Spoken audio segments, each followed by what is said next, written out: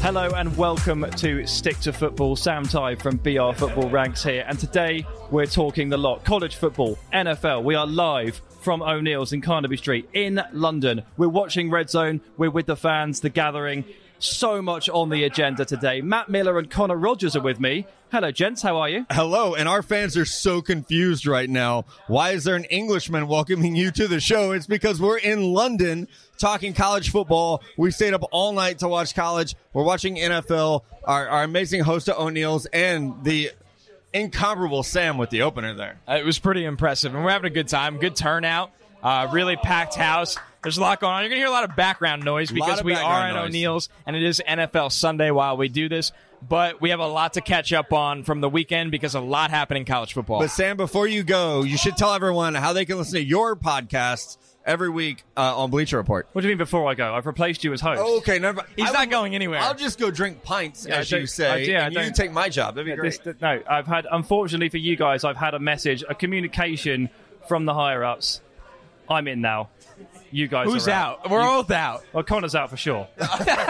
Shit. Sam does have good hair. I hate that it's like this. Connor's definitely out. Matt's on Madden, so he stays. But Connor's out. So, Connor, if I just take your seat a second, please. Thank you. That's all right. I'll keep drinking Camden's, and I'll just scoot on over to the bar. Fine. Anyway, enjoy the show, guys. Thank you for having us, man. We're in their backyard. We'll be doing the show from BR's London office tomorrow, so that's going to be a great time. But, yeah, there's a lot of background noise, and we're having a lot of fun here in London at O'Neill's on Carnaby Street, where you can actually watch some NFL football, which is, as we have found, hard to do in London. But because we're the best, we stayed up all night to watch college football for you guys. And that's where we want to start the show, Connor. College football, there are a lot of shakeups this week. Oklahoma lost. Texas lost again. Ohio State rolls. LSU rolls and is now ranked number 1 overall. Alabama wins despite Tua being out. Clemson answers a little bit. A lot of action on Saturday. There was a lot of action. I think Notre Dame got steamrolled by Michigan in a game. One of us called that. In a game that I laughed that it was a pick'em, and I guess there was good reasons why. Not a good loss for Brian Kelly there, and a much-needed win for Michigan. And I think you look at what happened this weekend, the big thing that we have to start with is probably Oklahoma, because when you start making your college football playoff predictions as the weeks go on, you sit there and you go, well, if Oklahoma wins out and wins the Big 12, that's going to be the team in the playoff. Right. Now with that kind of loss, yes, on the road against a team with a very tough defense, but Oklahoma's defense did not show up at all.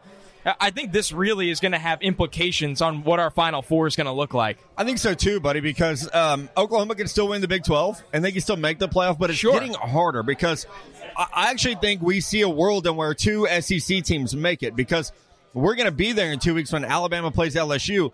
I feel like the loser of that game gets in, because you're probably going to have a 1-loss SEC team. Don't forget, Georgia's only lost 1 game and is likely to be in the SEC championship too. So this is bad news for the Big 12. It's bad news for Oklahoma, because that 1 loss to an unranked Kansas State. This isn't a loss to an LSU or to a ranked opponent. This is an ugly loss when you talk about the CFP rankings, which are going to come out next month. Right now, I mean, in the top 25, it's LSU, it's Ohio State, it's Alabama, and Clemson. Those are 4 undefeated teams. Oklahoma and Penn State is out there, by the way, still undefeated. You can't forget about Penn State. Penn State has had a phenomenal season, and they're going to almost control their own destiny here. That's the beauty of it if you're a Nittany Lions fan. Did you see the Chip Kelly quote about that? I did not. Destiny cannot be controlled. He had like this whole rant. Super woke. Like this interstellar, like, destiny by nature cannot be controlled. So. And by the way, I cannot figure out, I don't want to get too deep into it, this Arizona State team. No idea. They will lose to anyone and they will beat anyone, and that's why you play to win the game. But anyways, right. I mean, in all honesty here, when you look at how this is stacked up, Clemson, I know a lot of people are upset that they haven't played very well, but guess what? Everything is so weak in the ACC and how their schedule is set up. If they don't lose a game, they're in the playoff, because they won the national title last year, and that's just how this thing goes. Your point about 2 SEC teams, yeah, without a doubt. Should be, right? LSU has passed how many tests now, whether it's Auburn, Florida, all of them. Texas. The list goes on. And I know you make fun of your own Texas team, but LSU went to Austin and won the game, and that means something. I know Georgia got written off because of an awful loss, but we can't even write out Georgia completely. Not for 1 loss. No, you can't. And they beat Notre Dame, who now Notre Dame is well out of the picture thanks to a 2nd loss here. At the end of the day, this thing is wide open. I do agree with you that 2 SEC teams will be in. Both of those teams are probably going to be playing when we're there at Tuscaloosa on the quad, which is going to be a lot of fun. Once again, we're going to have a surprise guest there. I'm not giving it away because I want everyone there to be excited. The surprise guest is someone who you're going to want their autograph, though. Oh, you as a human being, not our listeners. Like, I'm genuinely excited. It's not Joe Namath. And I don't get like that all the time. I will say that. It's not Joe Namath. It is not Joe Namath, but the way the college football landscape is right now, I think in a way it's almost as fun as I've ever seen it because there's so many fun stories. Look at Baylor and Minnesota right now. Baylor's still undefeated, Minnesota's still undefeated. And those two coaches, Matt Rule at Baylor and PJ Fleck at Minnesota, are going to get a lot of talk when this season's over, whether that's a Power 5 job or an NFL job. Without a doubt. We saw Matt Rule interview last year. I think we see both those guys get a lot of talk. But before we jump in to our second segment, I just want to talk a little bit about some of the games, some of our predictions from the Friday show. Mello was right about Clemson beating Boston College by 34.5. I will have a mustache when we get home from London.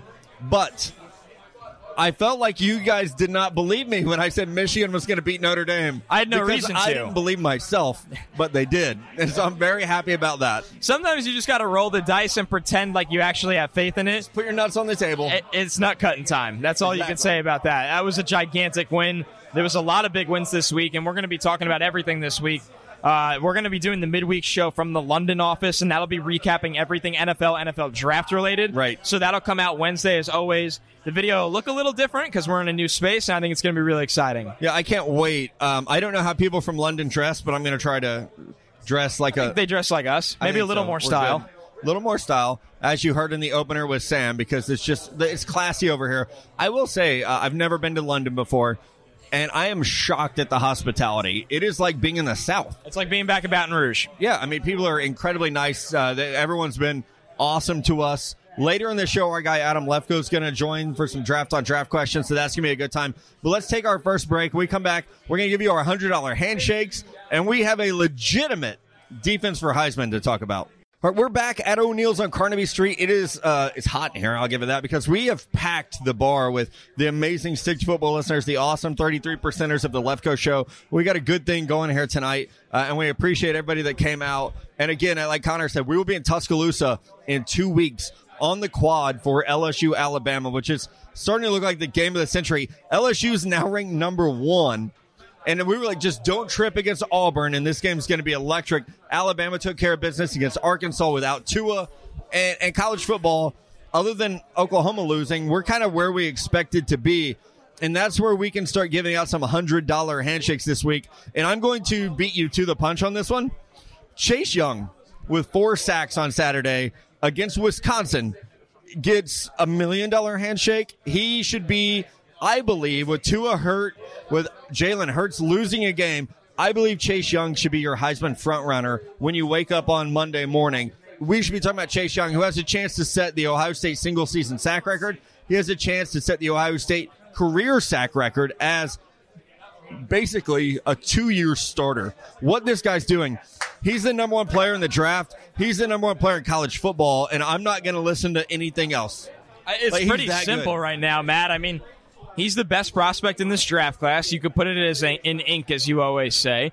But the more important thing is here, this guy is the best college football player in the country, and if the Heisman Trophy Award is about who the best player in the country is, and he's not even invited, we should riot. The award is a fraud. We should make our own and give it to him if that happens. That's my problem, is that we got to start redefining what the Heisman Trophy is. Is it the best player on the best team? Is it the best quarterback? He might be the best player on the best team. Is it the best skill player on the best team? Because, Chase Young might be the best player on the best team. He's going to win the Bednarik, the Lombardi, the Outland, but he deserves the Heisman. 4 sacks against Wisconsin.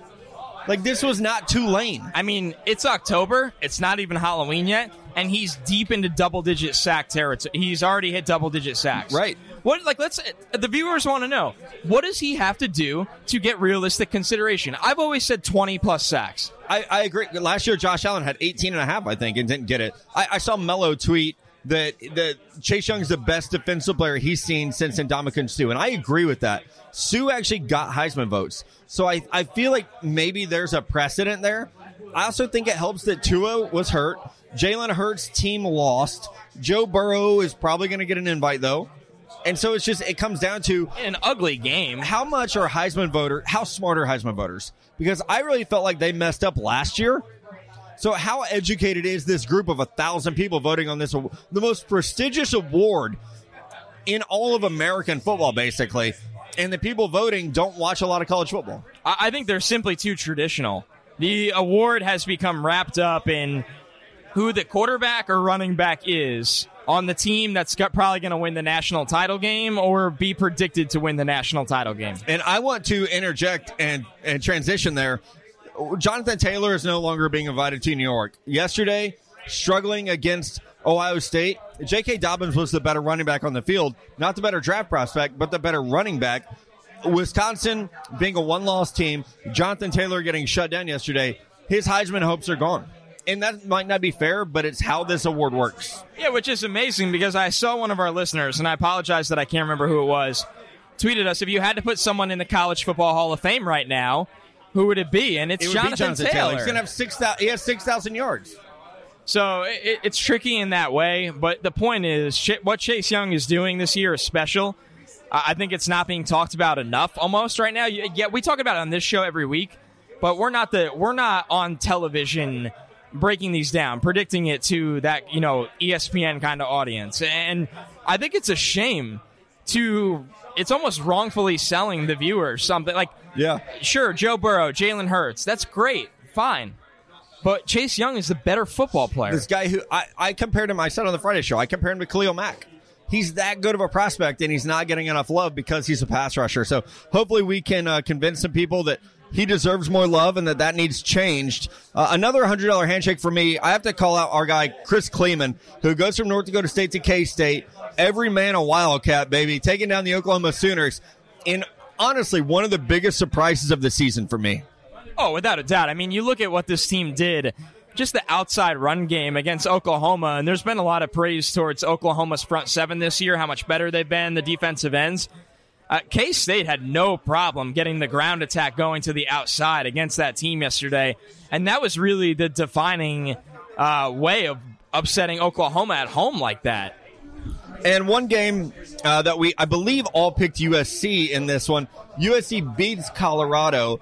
And Michael it was two receivers that stole the show. Michael Pittman. Laviska Shenault had a very good game in this one. Did. But those receivers took over. Michael Pittman Jr., he's so physical, and he's just so impressive. We're sitting here watching DK Metcalf, and I don't think Pittman's going to run that well, but it's like these two are built very similarly where they might just be too powerful for a lot of NFL corners. I mean, they have fullback-style bodies. That's what's absolutely insane. When you look at they're playing the wide receiver position, and they look like tight ends. So I do want to give a shout-out, to a couple different people that step up. Two running backs, Najee Harris, Travis Etienne, obviously had good weekends overall. And it's good to hear that Najee's ankle injury is not going to be That's the most important thing. Yeah. I think if Najee could stay healthy, it's when you have that upright running style, when you're 6'2" at running back, you're going to get dinged up like that. We've seen it with a lot of taller backs in the past, but I'm really excited what Najee can do at the next level from what we've seen him taking full opportunity this year. Yeah, and a couple under-the-radar people to call out. Shane Buechele, who was a Texas transfer, goes to SMU. It's been SMU's undefeated right now. So, so we talk about Baylor, Minnesota, they're undefeated. So is SMU, who's ranked number 19 right now. They're 8-0 for the first time since they were paying Craig James and Eric Dickerson to play football there. That's absolutely absurd. Which is illegal. And another player, honestly, that needs some love after one of the best runs we've seen all year after the catch, Tylan Wallace. He ran over about 4 people on the way to the end zone. Actually, I had a lot of people tweet me that. Was it a great run or was that shitty tackling? Well, it's always both. But this tackle, one guy killed himself. Yes. He tried to make the tackle and he's just prone on the field. That's also just that's Big 12 tackling. I was going to say, 2 guys hit you and neither wrap up. Every time I post a CeeDee Lamb highlight, people go, that's bad tackling. I'm like, well, then why is CeeDee doing this every single fucking game? CeeDee Lamb is unreal. He's just unreal. And we were talking to some guys here at O'Neill's earlier. They were like, what do you think about CeeDee Lamb? It's like, I want to control the narrative. This man is going to run in the 4.5s, but it shouldn't matter because he's that good at football. Let's just be aware of what he is and that he's really, really good at football regardless of what he's going to run in a 40. I mean, we've seen this so many times, Matt. And you look at what Courtland Sutton has been doing recently for Denver. He's had a great second season. He ran a 4.55 right around there. Not everybody is, and he's bigger, but not everybody's going to be a blazer on the track. But your on-field speed, if you have enough, you'll be fine. I mean, you go back to it every time. Your favorite player of all time, Jerry Rice, he wasn't out there burning anyone on a track. On a football field, I think he was just fine. Yeah, definitely wasn't. A lot of great college football on Saturday. A lot of people that deserve highlighting. Like you said, we're going to dive into more of an NFL draft focus on the Wednesday morning show when we're not in a super loud pub trying to watch the Red Zone channel. Yeah, screaming over everyone. Right. Lefko's here yelling every time the Eagles move an inch. So it's loud in the background. And let's take a break, and we're going to bring the man on himself and get into some of your draft on draft questions. It is draft on draft time, and you'll notice the show sounds different because our files basically shit the bed from O'Neill's. So we're trying this again, but because we miss all the British accents that we had asking us questions, we brought our guy Sam back in, who did a lovely introduction of the show, and you're just going to read some draft on draft questions for us. It's a real shame that the recording didn't take, huh? I just needed to make sure that everybody heard the luxurious British accent in all of its different guises and forms, but you're just going to have to do or make do with mine. You could do some impersonations, maybe? I'm not so good at accents, particularly on demand. I would have needed some advance warning on that one, but I've got the 8 questions. I'm just going to read them out for you guys. So up first, could Joe Burrow catch Tua as QB1? I personally don't think so. And I know there's people that are already saying that maybe he has. I think it's fair to wait until these two teams play against each other, which, reminder, Stick to Football will be there on the quad for that game on November 9th. I think, of course, anybody could catch anybody. We've seen Baker Mayfield go from QB2 should have or not to QB1 in the terms of 24 hours that changed that year in that draft. So, of course he can. For me personally, I like Tua better. I'm more comfortable with Tua. A lot of that is going to come down to the medical situation after seeing him get hurt each of the last 2 seasons. But I would just say this. I think Tua is a better touch thrower. I think he's a better thrower at all 3 levels of the field. I know Burrow's done some really nice things with the deep ball this year and getting outside the pocket. But at the end of the day, right now for me, it is Tua QB1, and it would be a surprise if that changed. I think this is a tough question because are you asking if he could catch Tua on my board or could he for the NFL? Well, answer both. Right, for the NFL, absolutely. Anything's possible. I think it's going to help Joe Burrow that he is a redshirt senior. He has a little more experience in the world, not necessarily on the field. He's going to be able to go to the Senior Bowl where he can really make up a lot of ground. Like you said, we saw Baker Mayfield do that. We saw Josh Allen do that. Josh Allen passed Josh Rosen in that class by going to the Senior Bowl, something I think a lot of people have forgotten. So that Senior Bowl bump could be huge for Joe Burrow. So he could absolutely, the Miami Dolphins, the Cincinnati Bengals, as long as there's not coaching turnover there, we would expect one or both those teams to be coaching at the Senior Bowl. So that could absolutely work in Joe Burrow's favor. Now, for me personally, I think the only way that Tua would come off that spot is, and you alluded to this, Connor, is if the injury situation becomes worse than we think it is. And I wrote about this for my scouting notebook that came out Friday morning. There's a belief around the league that Tua is still the best quarterback in the draft, and I agree with that, but at some point you have to worry about a guy that's been hurt the last 2 years. So it's just, okay, once you get in there and teams can look at the ankle, which won't happen until the scouting combine, which is late February. So this could be something where it's really late in the process before we have all the information. But until anything changes on that front, Tua is going to be my top guy for all the reasons you mentioned. The touch accuracy is fantastic. The leadership's really good. The mobility is great. He's tough. It's everything that you would want, except for the fact that he's probably going to be like 6'1", 225, which is a little bit shorter, but it's a lot bigger than the last 2 quarterbacks that went first overall. Exactly. Sounds like it's a bit of a lock there. He can't knock off top spot until, February for you guys then? Yeah, and then the draft is in late April. So it's like Joe Burrow has and everyone else, Justin Herbert as well, there's a limited window to try to make a move. Okay, well, Joe Burrow, clearly a hot topic here because the second question is also about him.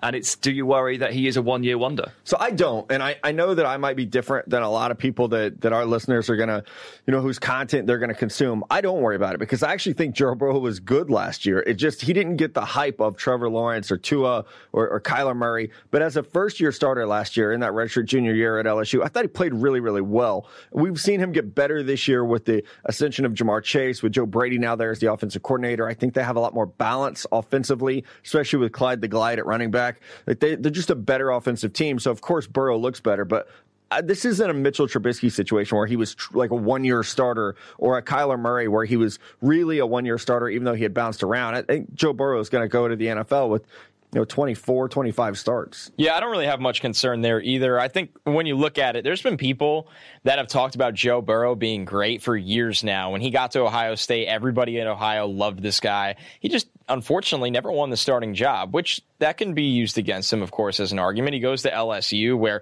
he's gone from a solid quarterback last year to a great one this year.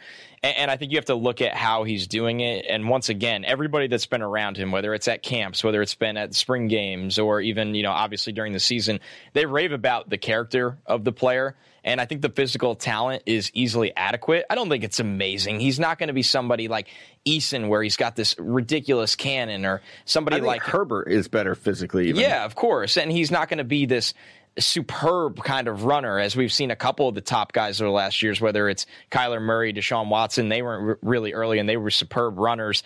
But I think, once again, as terms of his production this year, am I concerned that we've only seen it this one year? Not really. I think age will be something brought up with Burrow, and I'm not saying he's old, but he's older than your traditional prospects. Turns 23 in December. Exactly. So you're looking at a player that is already older than people like Sam Darnold and Daniel Jones. But Baker Mayfield was in a similar situation. He went first overall. So I don't think teams will be very beat up over it. All right. Should the Dolphins draft Chase Young at 1 and then a QB with the Steelers pick? So that Steelers pick would be number 10 overall right now. And so that's risky. I always have said, if you need a quarterback, you have to take the quarterback. But with Chase Young, it's such a difference maker. I mean, he's the best defensive end prospect that I think I've ever seen. And I know we're maybe getting a little ahead of ourselves, but he would grade out higher for me than both of the Bosa brothers. I think he would grade out higher than me, or for me, than Myles Garrett. Von Miller has always been the one guy that I say, like, that was the best pass rusher I've ever seen. But Von didn't really play the run. I mean, these are two different species. Chase Young has 25 pounds on Von Miller, so they're different there. But we've seen the Dolphins do this before, is what I will say. Remember, they drafted Jake Long the year they really needed Matt Ryan, but they drafted Jake Long because they needed a left tackle. So I feel like you have to sometimes ignore need and just take the best player. But with this year, where I think Chase Young's going to be number 1 overall player, Jerry Jeudy's going to be 2 is going to be 3 for me, like that gap isn't big enough to completely ignore the quarterback. So I think they have to take the quarterback at 1, and then look at 10. You can hope that someone like, an Isaiah Simmons might be there, or AJ Epinesa, or we could see a riser. That if the quarterbacks go early, it's going to push someone maybe like Jeffrey Okudah down the board. Grant Delpit could be there. So with 3 first-round picks, I think you got to get the quarterback first. Yeah, I understand that, but I think with the Dolphins here, they are bottoming out so poorly right now that this is not a 1-year plan. This is probably a 2 to 3 year plan, where if they took Chase Young first overall, I'd give it an A+ every time, because that would just tell me that they've either evaluated the quarterbacks in this class where they feel comfortable with someone at 10th overall, which I don't think I would agree with that, or more importantly, in the 2021 class, they have their eyes on a Trevor Lawrence or Justin Fields or another quarterback. So I look at the situation for Miami, and I think that they're going to, lay a foundation here and try to build something for a couple of years, not just 1 year, where if they went in either direction, I could understand what Chris Grier is thinking. And I'll jump in before we let Sam read another question here. The Browns tried that, remember? They passed on the 2017 quarterbacks. Like, we're going to lose for another year because 2018 looks really good, and they didn't survive. They got fired. So I think with Chris Grier, you have to have Stephen Ross has to sign a blood oath to you, basically, that we're not going to fuck you if you guys lose for 2 years in a row, because Sashi Brown, I mean, he had this plan and he was executing it, and he got pushed out. So that's where it's tough. And that's where I think the quarterback evaluations come down to it, because I'll tell you right now, I won't have a quarterback in this class that has as high a grade as I had on Deshaun Watson. And I thought them passing on him at the time a few times was a mistake. And it turns out that it probably was a mistake.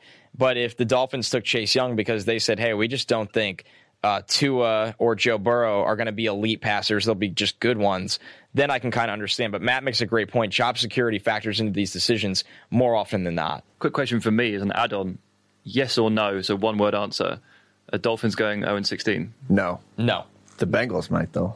Okay.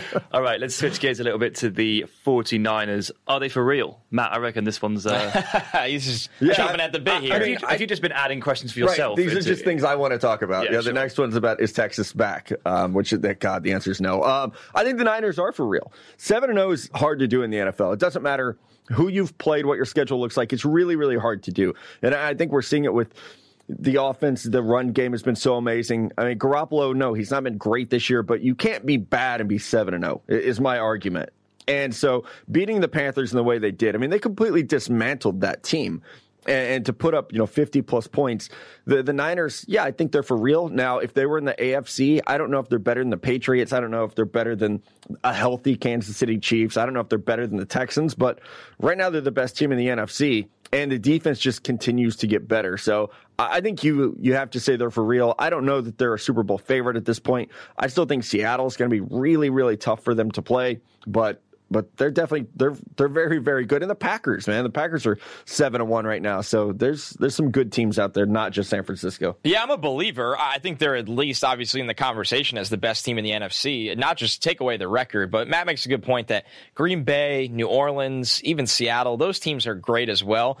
But why you have to believe in the Niners right now, besides the fact they have a great coaching staff on the offensive and defensive sides of the ball that has them prepared every week, they might have the best young defensive player in the NFL right now, Nick Bosa. And that's just a fact. I know it might have been a slow start from OTAs in summer, but what he's done these last couple of weeks, he's a difference maker off the edge in the way that guys like Von Miller, Khalil Mack, Myles Garrett, that they've been where they change the entire game, where if you don't have an above average to premier starting offensive tackle, Nick Bosa is going to eat alive whoever you're putting out there. And it's not just the jumping interception or the sacks. The jumping interception is just like a freakish play. Yeah. But there was a couple of times yesterday where he was winning off the snap and the ball just had to get a good on Kyle Allen for those plays where the ball just had to get out. And because Nick Bosa was getting there in 2.5 seconds. I will say, like, that play is what you do against a pass rusher like him.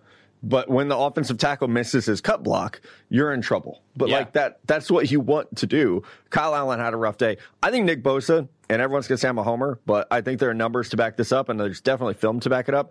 I think he's the best defensive end in the NFL right now. I couldn't disagree. He might win Defensive Player of the Year. If you put it in the month of October, and now he's fully up to speed, he's come back healthy. Let's not forget, he's a young rookie, and he didn't play much last year.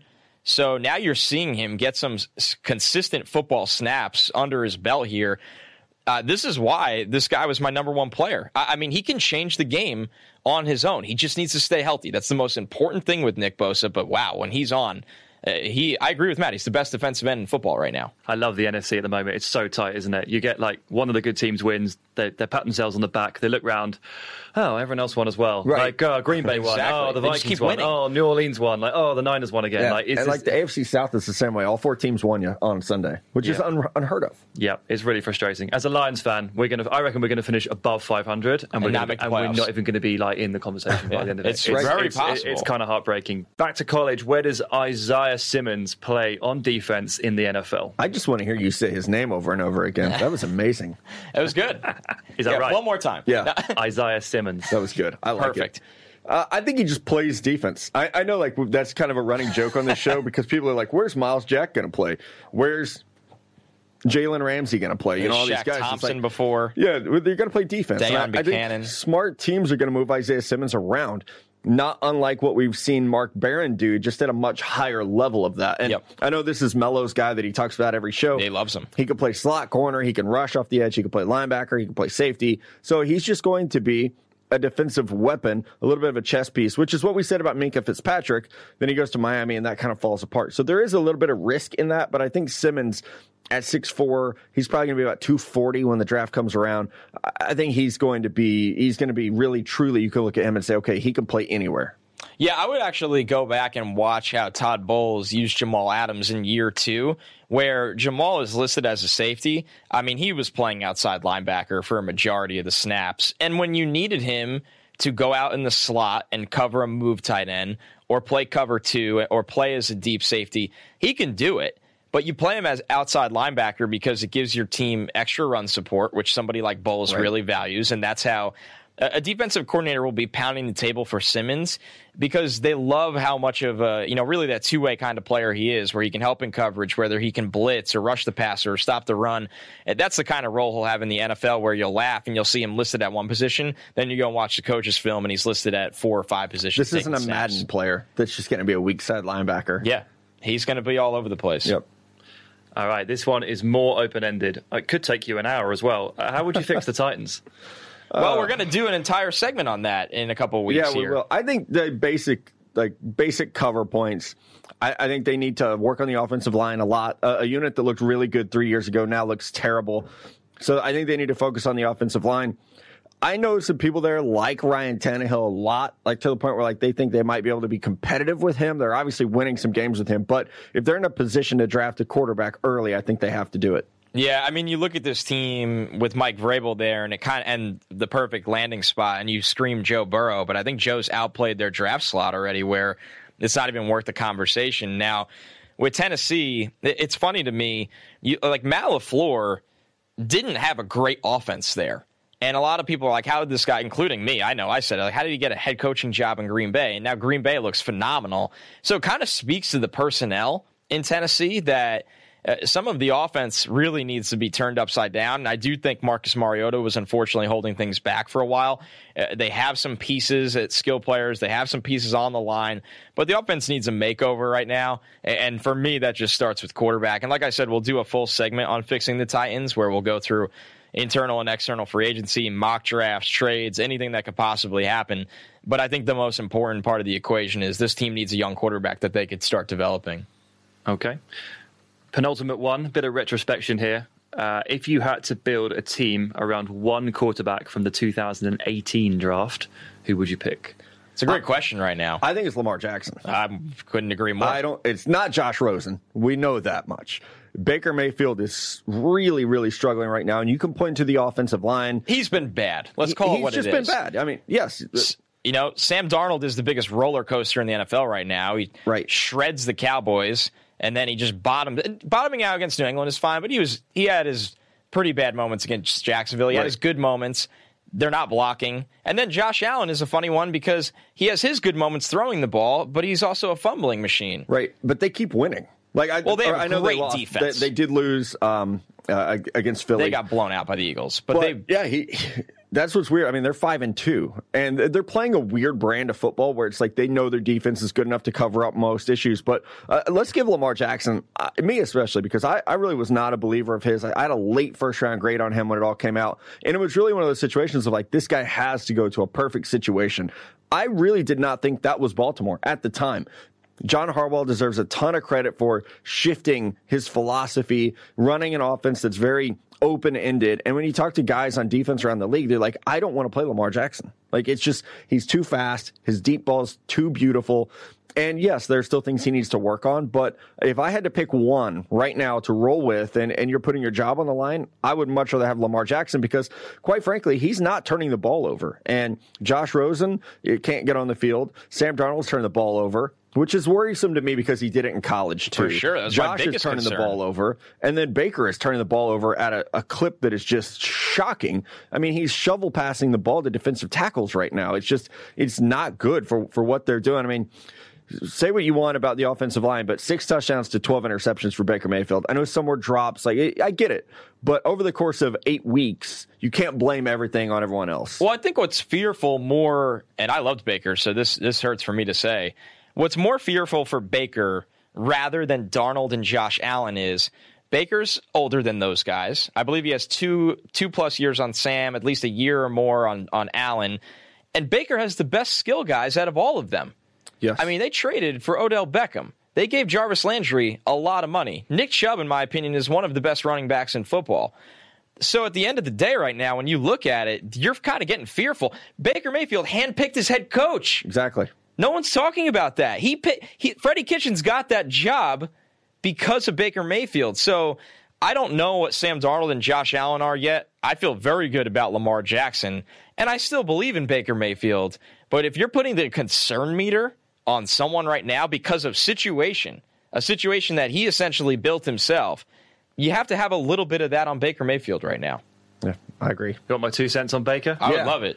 Every time I see him, he hangs onto the ball for like 6 seconds. Just throw it. Like, that works constantly. in college. Works in the Big 12. Honestly, yeah. I mean, I'm coming in from a very casual perspective here, but he is trying to evade pressure to the point where he's trying to throw the Hollywood ball every 2 throws, and the beating he takes. Oh my goodness me! I watch him and just think, come on, man, just get rid of it. Just save your body. Yeah, save your body. But on to the last one. Who are your updated Super Bowl picks? I bet you get that every week, right? No, so we haven't talked about it. Yeah, we haven't. We're at the midway point, so it's good to do. I'll tell you, my original from the preseason was Chiefs over Eagles. That does not look great right now. Injuries have really hurt the Chiefs. But my runners up, or who I'm actually going to go with, Patriots over Saints. Okay. So I'm going to take the teams that I had losing in the championship games. Those would be my updated pick. The Saints, I mean, what they've done with Teddy coming in, now Breeze is back. Michael Thomas is on pace to break the single-season catch record. They'll get Kamara back healthy. The defense is playing fantastic football. So that would be my pick today, would be Patriots over Saints. I know I had the Saints winning the Super Bowl at the start over summer, and I still feel like that's what I would go with. I can't remember who I had in the AFC. It had to either be New England, Kansas City, or Baltimore, because I picked those 3 teams to win their division, and I really obviously still believe in all 3 of them. So that wouldn't change for me. This New England defense right now is going to be one hell of a test for 2 of the best young quarterbacks in football, Patrick Mahomes and Lamar Jackson. And it's funny because if the Chiefs, which I think they can, but if they don't win games while Mahomes is out, what if we get a first round of New England and Kansas City? It could happen. It could very well happen, and that would be unbelievable. So, I mean, it feels like Saints-Patriots right now. And, man, that would be pretty electric just to get Breeze and Brady and that legendary New England defense right now. Oh, yeah. I mean, something that we were talking about at the pub yesterday is, we talk about Kyle Shanahan, we talk about Sean McVay. We almost forget how great of an offensive coach Sean Payton is, no matter who's out there. And that's why guys like Pete Carmichael, Dan Campbell, it's surprising they're not getting calls, but that'll change. They just stay there. Yeah. Great use of the word pub there. Have to sneak it in. I'm really proud of you. I'm getting better. Yeah. I've gotten a lot better. Rubbish. Oh, no one can say that you haven't embraced our culture, Connor. I mean, Sam, tell them how... You were in sensational form yesterday. Top form. Tell them about how well I navigate the city. We're barely looking at the GPS at this point. Connor knows Central London better than I do, and I've lived here for 5 years. I lead the pack. Yeah, we went for a walk away from the pub yesterday, and I wasn't even quite sure where the tube station was or where I was going, but Connor definitely knew. Connor's just like his internal GPS. He's actually a CIA agent. He did lead us down some fairly dodgy streets and dodgy roads. With some red light districts? We don't have that in London. We don't have that in London, but it was probably the closest thing you can get to it legally in London. I'm all about a shortcut. There was a few interesting window displays, let's put it that way. Yeah, Connor knew that route very, very well. Very well. I snuck right through. Surprised. Best shortcut in the city, I'll tell you that much. I'm your guy for that. Well, Sam, we've had fun. Thanks for letting us crash your studio today, and hopefully we'll get to catch up with you again soon, man. Yeah, hopefully. Sorry to all the guys again who asked great questions. Yeah, they were in awesome the pub, yesterday. And we weren't able to get the recording through. Hopefully I did you justice stepping in. Did a great job. Hopefully the country of America and all of your listeners enjoyed my accent. Isaiah Simmons. All right, that's our show. Connor and I will be coming to you Wednesday from the BR UK offices, where we're going to give you our top 10 mock draft and do a lot of stock watch as well as your draft on draft questions.